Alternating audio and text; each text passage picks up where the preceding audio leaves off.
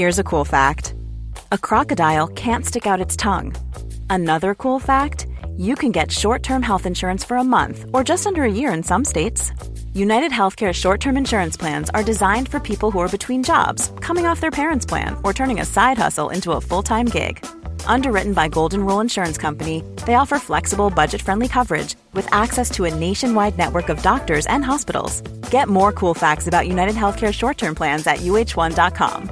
Ready to pop the question? The jewelers at BlueNile.com have got sparkle down to a science with beautiful lab-grown diamonds worthy of your most brilliant moments. Their lab-grown diamonds are independently graded and guaranteed identical to natural diamonds, and they're ready to ship to your door. Go to BlueNile.com and use promo code LISTEN to get $50 off your purchase of $500 or more. That's code LISTEN at BlueNile.com for $50 off. BlueNile.com, code LISTEN. Hi, I'm John McEnroe. I'm Bjorn Borg. This is Martina Navratilova. I'm Mats Wilander. I'm Stan Wawrinka. I'm Leighton Hewitt. I'm Andy Murray. And you're listening to the Tennis Podcast.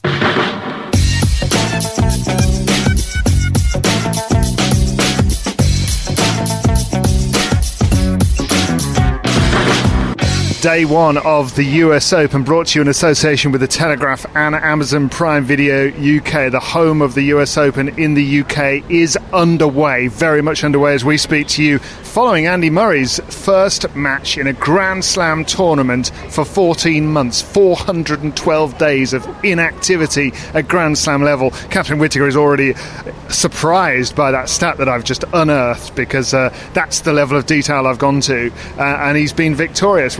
We're halfway through the day, and we'll talk to Catherine in a minute. But first of all, we've got a really good guest, an amazing guest. It's Daniela Hantuchova. How are you doing? Good, thank you. Thanks for having me. How's your first day been inside the Amazon Prime Video UK studio alongside this young woman? Yeah, it's been amazing. Honestly, I couldn't wait for this to get started, and especially working with Catherine. It's been such an honor. You know, I'm trying to learn from her every day as much as I can. And yeah, you know, we've been coming here already quite a few days earlier, just to make sure we settle down. And I think all of us just couldn't wait for it all to get started. Does she give you as hard a time as she gives me?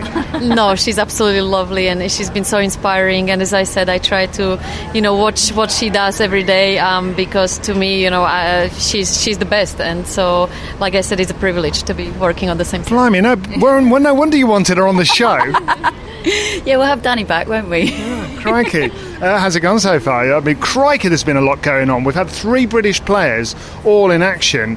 Andy Murray through, Kyle Edmund and Heather Watson out. Yeah, and our first match that we covered of Prime Video UK's coverage of the US Open was the first ever first round exit of a top seed and the women's side at a US Open. It has never happened before in the 50-year history of this tournament as an Open tournament. Simona Halep went out.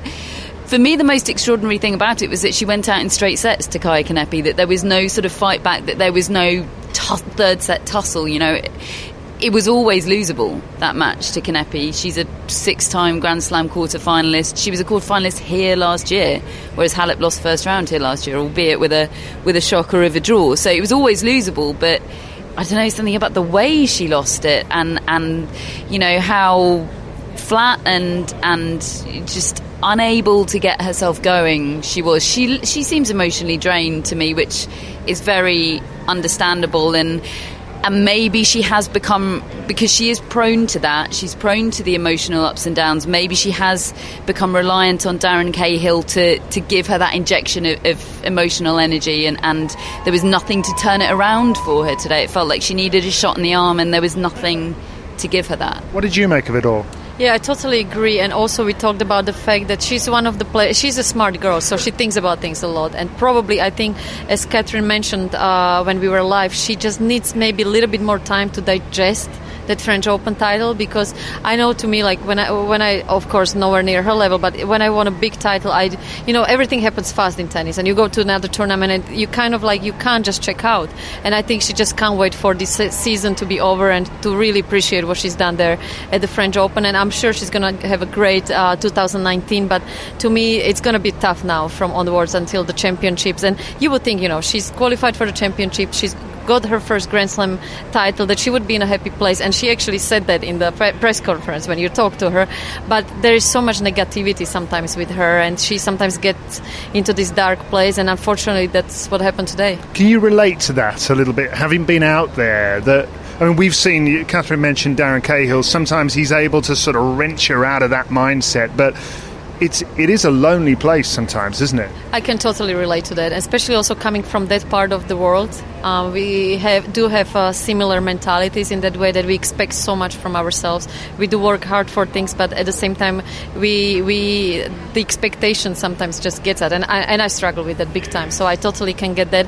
And also, as Catherine mentioned, Darren being able to always pull her out from that dark place, it's been very helpful, but she's got to find a way to do that by herself, and it's much easier said than done. Should also say a word for Kaia Kanepi. I mean, she's 33 years of age.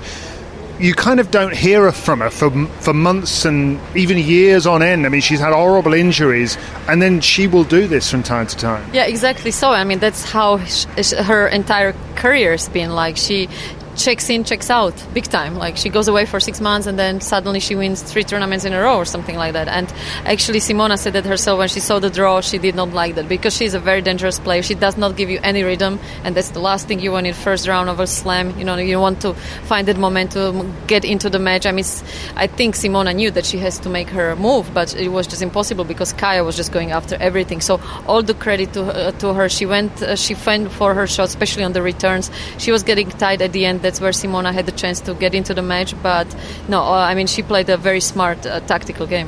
What was going on in that couple of hours when we had Kyle and Andy and Heather Watson all playing at the same time? I mean, I can't really remember that. And we've been coming to slams for years, and from a British perspective, covering tennis, here we are on Amazon Prime's first day, and they get everybody playing at the same time. And Andy Murray out on a court on a Grand Slam for the first time in all that time. And I mean, how did he look to you? Yeah, we've had a total baptism of fire today, haven't we? Yeah, there was a point where we weren't wishing for Heather to lose, but it was sort of at least like, okay, well, Heather's on her way out. She was a set and a breakdown, so we're like, okay, that one looks like it's going to be over soon, so we can at least focus our attentions out there. And then she went and fought back. She did lose eventually, but that tough draw, Katerina Makarova. But obviously, main focus of attention has to be Andy Murray. who actually ended up drawing pretty much the only person in the draw ranked lower than him. I think in fact maybe that is the case. Anyway, they're obviously both playing here. And who's had more surgeries and has had a worse time physically? 5 surgeries. Poor old James Duckworth. Seems like a nice bloke too. Seems like a lovely bloke, and really, really played well for a set and a half. Really, hit the ball hard, was taking risks on the second serve. Jim Courier in our commentary was talking a lot about how beefy his second serve is, and Murray's returning stats weren't very good. And I saw some rumblings on Twitter that, that was quite alarming because, in the early stages of his comeback, sort of the return was one of the only things that looked like it had used to. But he was struggling to pick that serve. It's a weighty serve from James Duckworth, and I think he said that in his on-court interview, actually, that it took him a while to figure out where to stand to receive.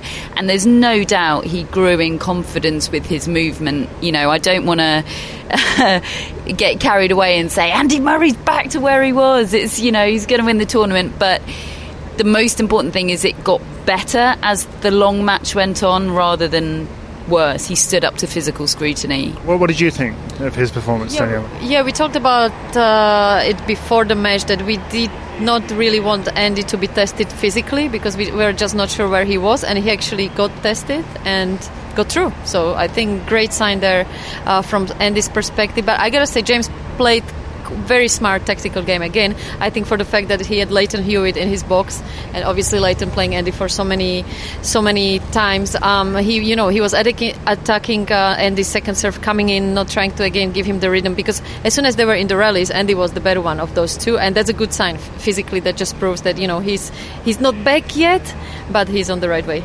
On the right way. Can you give us an idea what it is like coming back from an injury? I mean, we've seen him tentatively play best of 3 set tournaments. He decided not to play Wimbledon.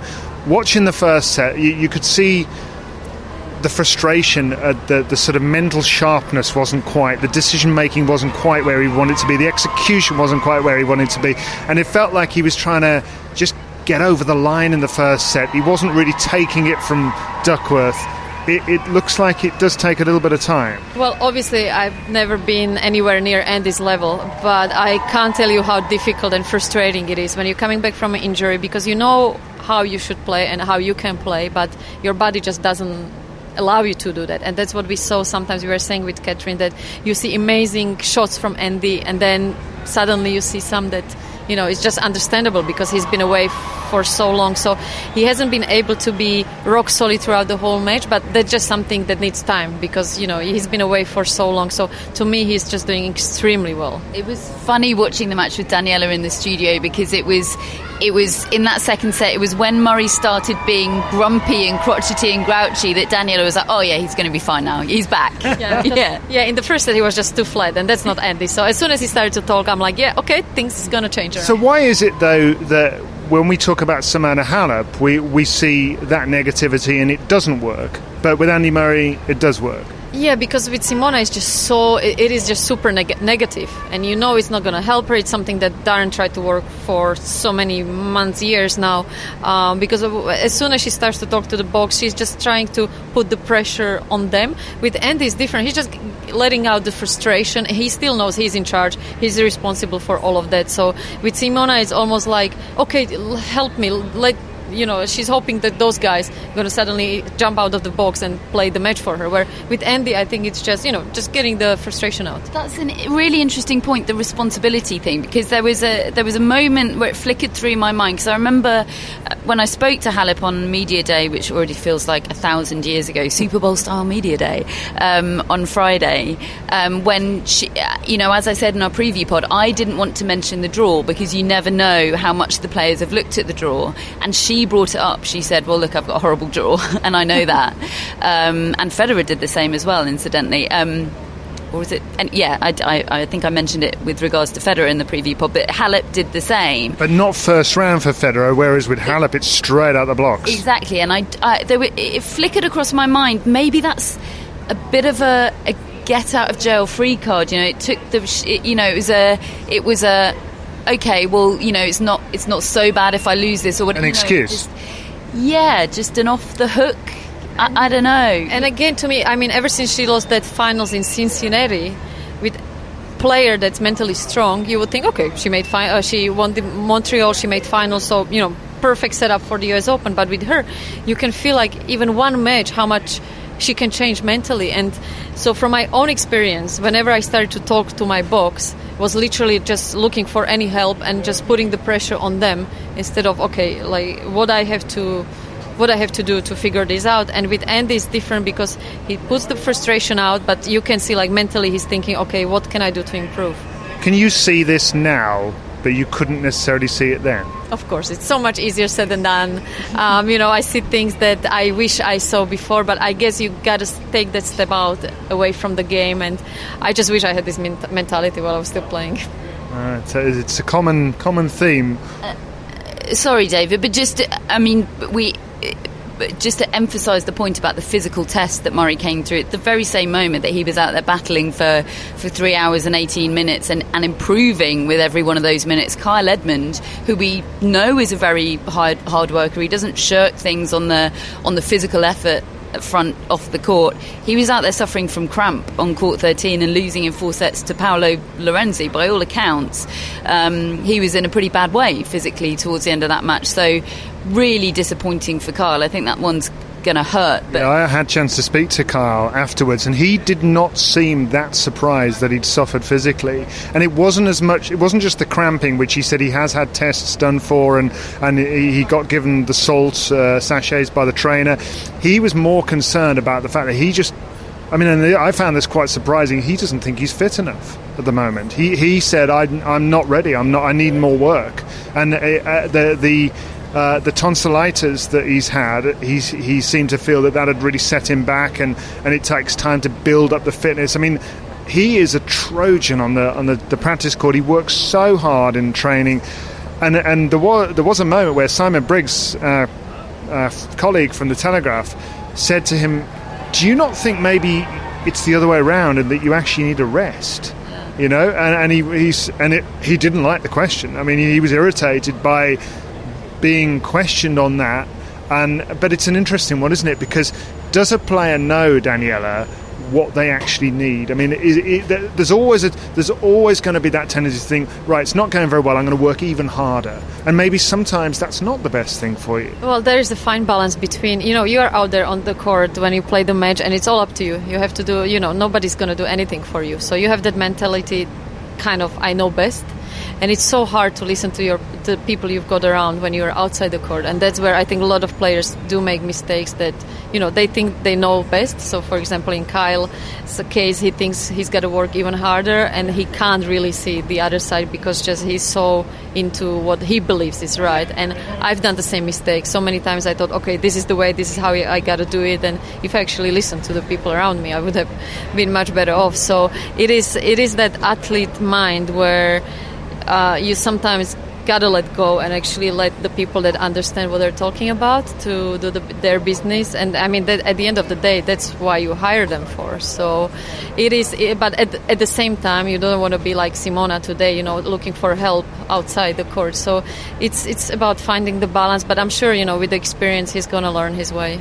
Tell you somebody who looked like they needed some help today was Grigor Dimitrov, who lost in straight sets to Stan Wawrinka. And I feel sort of split about this, because isn't it great to see Stan out there, given how he looked in January when he decided the day before the tournament to play the event, and he said, look, I've got to start somewhere, and here he is playing glorious tennis.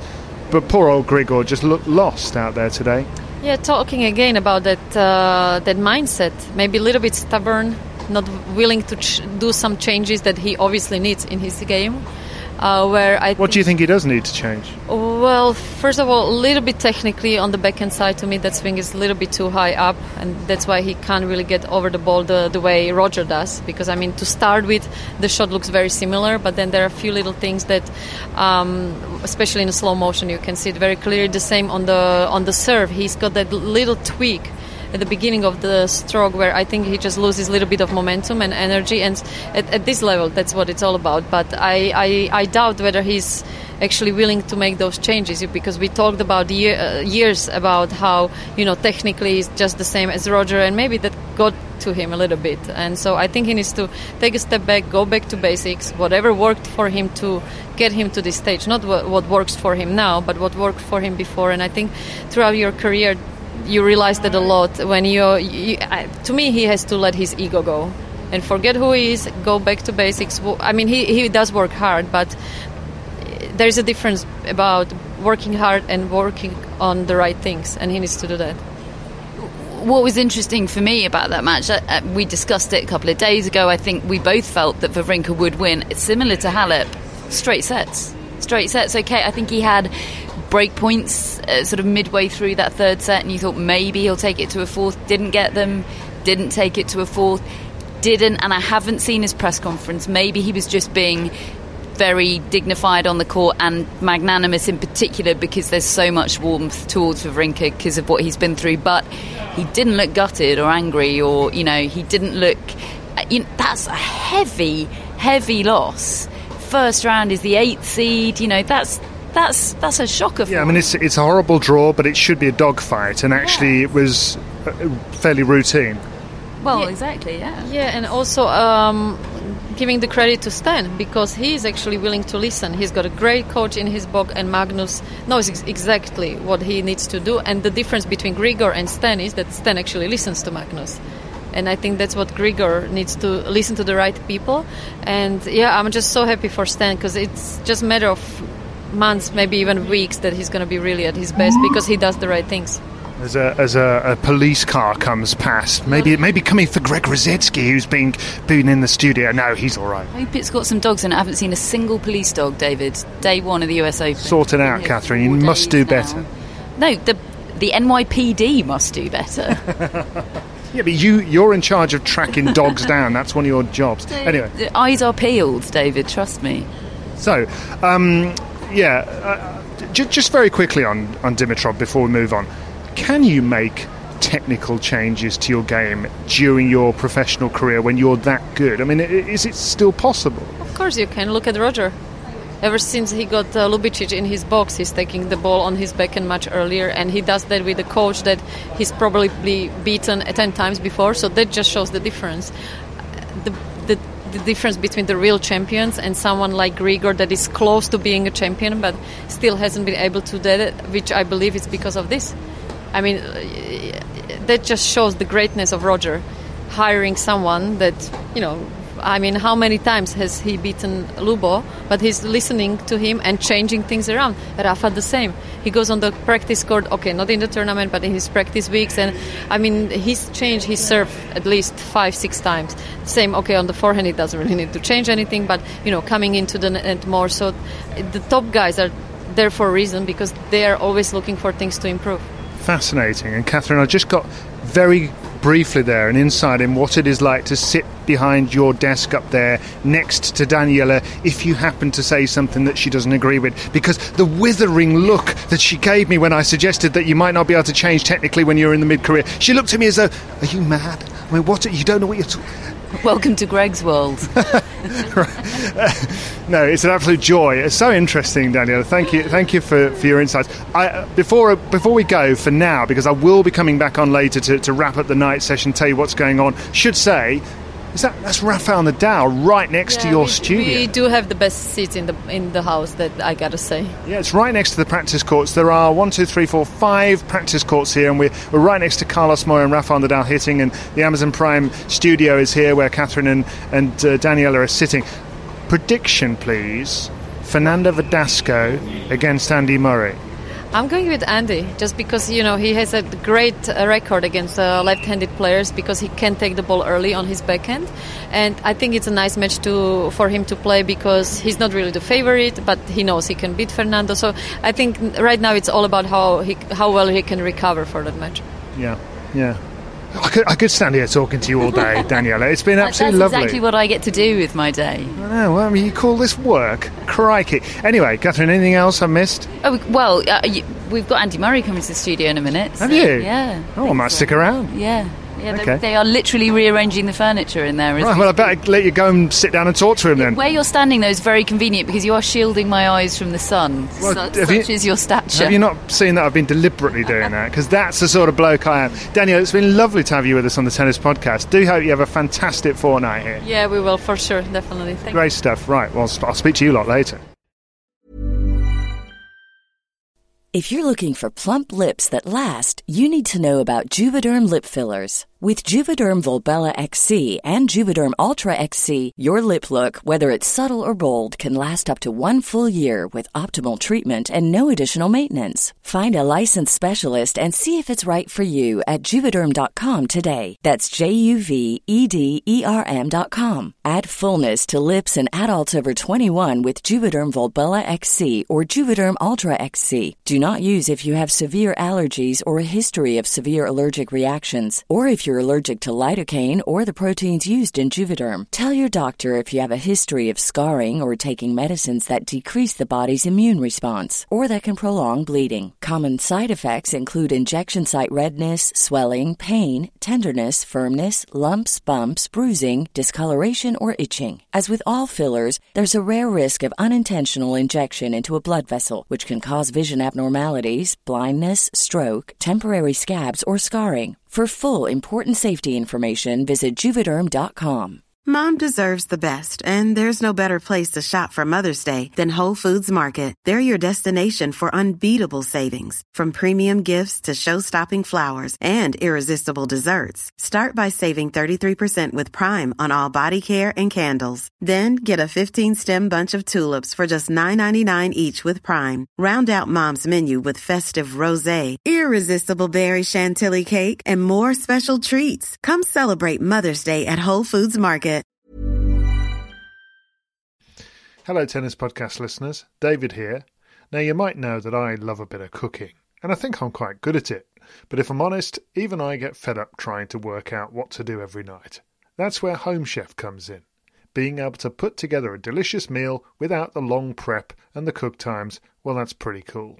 Home Chef provides fresh ingredients and chef-designed recipes conveniently delivered to your doorstep to simplify your cooking experience. They have over 30 options a week and serve a variety of dietary needs, so you don't have to worry about what to make ahead of time.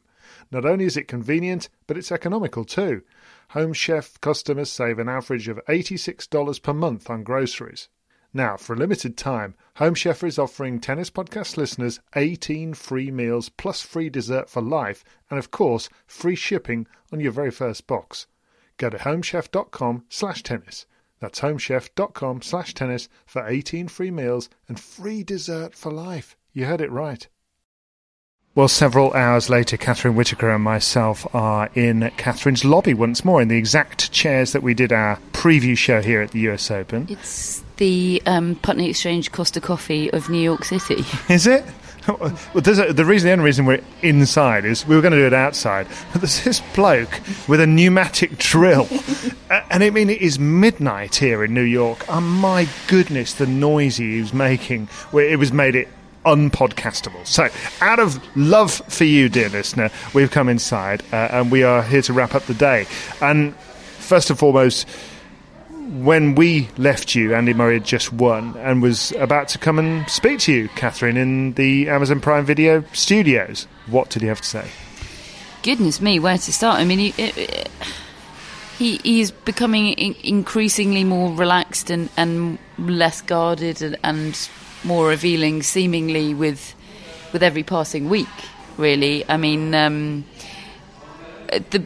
first question I asked him, because as I recounted on the podcast at the time, I was so struck by what he said after that victory, his first victory back over Wawrinka in Eastbourne, when he said the first thing he said was, "Well, it doesn't feel how I expected it to be." Well, I said, you know, this is another big thing that you'd have been thinking about for 13 months. Is it what you expected? And he said, no. I mean, it didn't seem quite the same sort of bittersweet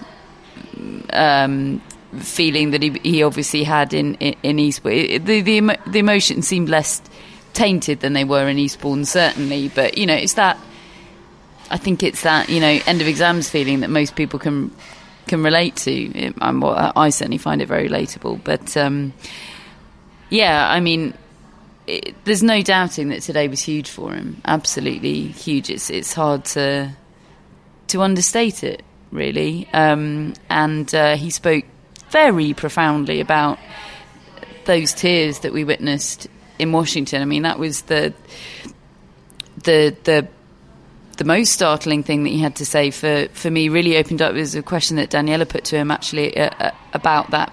He said it was, you know, an absolute outpouring of emotion. He said it didn't stop on the court. He said it carried on in the locker room. It carried on back at the hotel that night. It was, you know, for all of us watching, we're thinking this is, you know, as extraordinary an emotional moment as I've witnessed from a top sportsman. It actually turned out to be sort of even more so than we in fact realised at the time. And I followed up by asking him about how aware he was of the impact of it and how widely it had been picked up on and noticed. And as I said on Twitter at the time, I think it was a hugely impactful moment, I think, for men's mental health in a world that is extremely blokey and laddie, and in Murray's own words today, where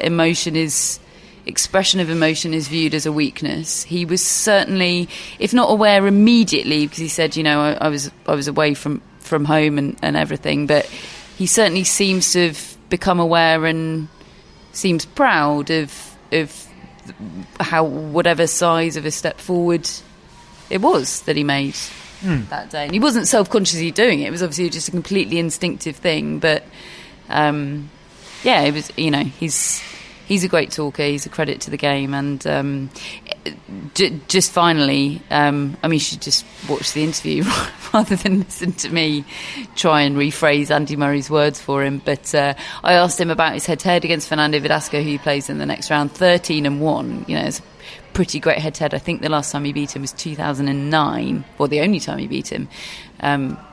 was 2009. I said, given where you're at in the last year, did the head-to-heads go out the window a bit? And he said, no.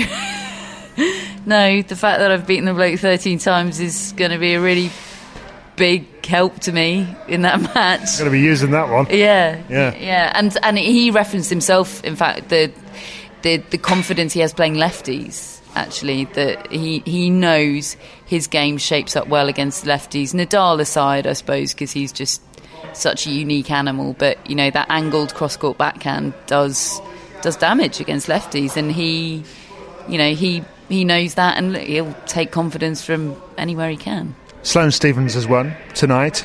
We've just watched Serena Williams win in the pub. Catherine and I were in the pub having a burger and beer. As close to a pub as you can get in New York City. We found an establishment that literally called itself New York Public House. Or Public House New York. A lot of Googling required for Public that one. House New York. It did what it said on the tin. It played 90s pop music and served beer and burgers. We were in our element. It was fantastic. And we watched. We made them turn off the baseball so that we could watch Serena Williams win through in her extravagant dress. That we were trying to understand how it had been designed, because we read an article about the designer of it, all very glam, and it had the word logo written on it. I didn't understand. For a mere $900, it can be yours, David. Right, I'll get on it. You were looking for a gift for your wife? Yeah, okay, well, it ain't going to be that. So, yes, Serena through against Magda Linette, straight sets. Rafael Nadal wiping the floor, it would appear, with David Ferrer as we leave it. We'll come back on if it changes around. In a sleeveless top. He was wearing a sleeveless top. Yeah, it really is 2005 again. And he's partying like it. So that's that. So what's happening tomorrow? Oh, goodness me. Well, what have we got tomorrow? We've got people like Federer. Yeah. Joe Conter against Caroline Evening Garcia. session for Federer. Really? Really? We've done this in the first show. And Conter is playing Garcia, third match on. Yes, Conter playing Garcia. Who else we got on the women's side? We've got Caroline Wozniacki, Garbina Muguruza, Maria Sharapova. No, Sharapova played today, didn't she? No, she's playing tomorrow. Oh, she plays Patti Schneider. Oh, yeah, of course. Yeah, the 86-year-old Patti Schneider who managed to come through qualifying. Fantastic. Del Potro's about to win. Yeah, he is. Poor old Donald Young was not looking happy out there at all. I tell you what, though, another one of my moments of the day, our Prime Video studio backs onto the practice courts, an incredible spot, and plenty of players get a good reception on those practice courts. There are lots of crowd, I swear, that just come in to watch practice all day, but no one absolutely anything like the reception that Juan Martín Del Potro received. We couldn't hear one another speak in the studio. Such was the volume of there was some kind of rousing Spanish melodic chant going on. Del Po. No, I can join in with that. I vaguely understand the lyrics of Del Po, but no, it was something more lyrical than that. It was very rousing, and wow. If you know the words, send them in at Tennis Podcast. Right, we're going to get to bed. Day one is done at the US Open. This has been the Tennis Podcast, brought to you in association with the Telegraph and with Amazon Prime Video UK. They'll be back with you tomorrow. Catherine will be presenting. You can watch all the tennis on there if you're in the UK. We're, of course, executive produced by Melody Bowes, by Triple S, by tennisballs.com. Charlie the Ferret is our mascot. La Manga Club is one of our sponsors. We'll be back tomorrow.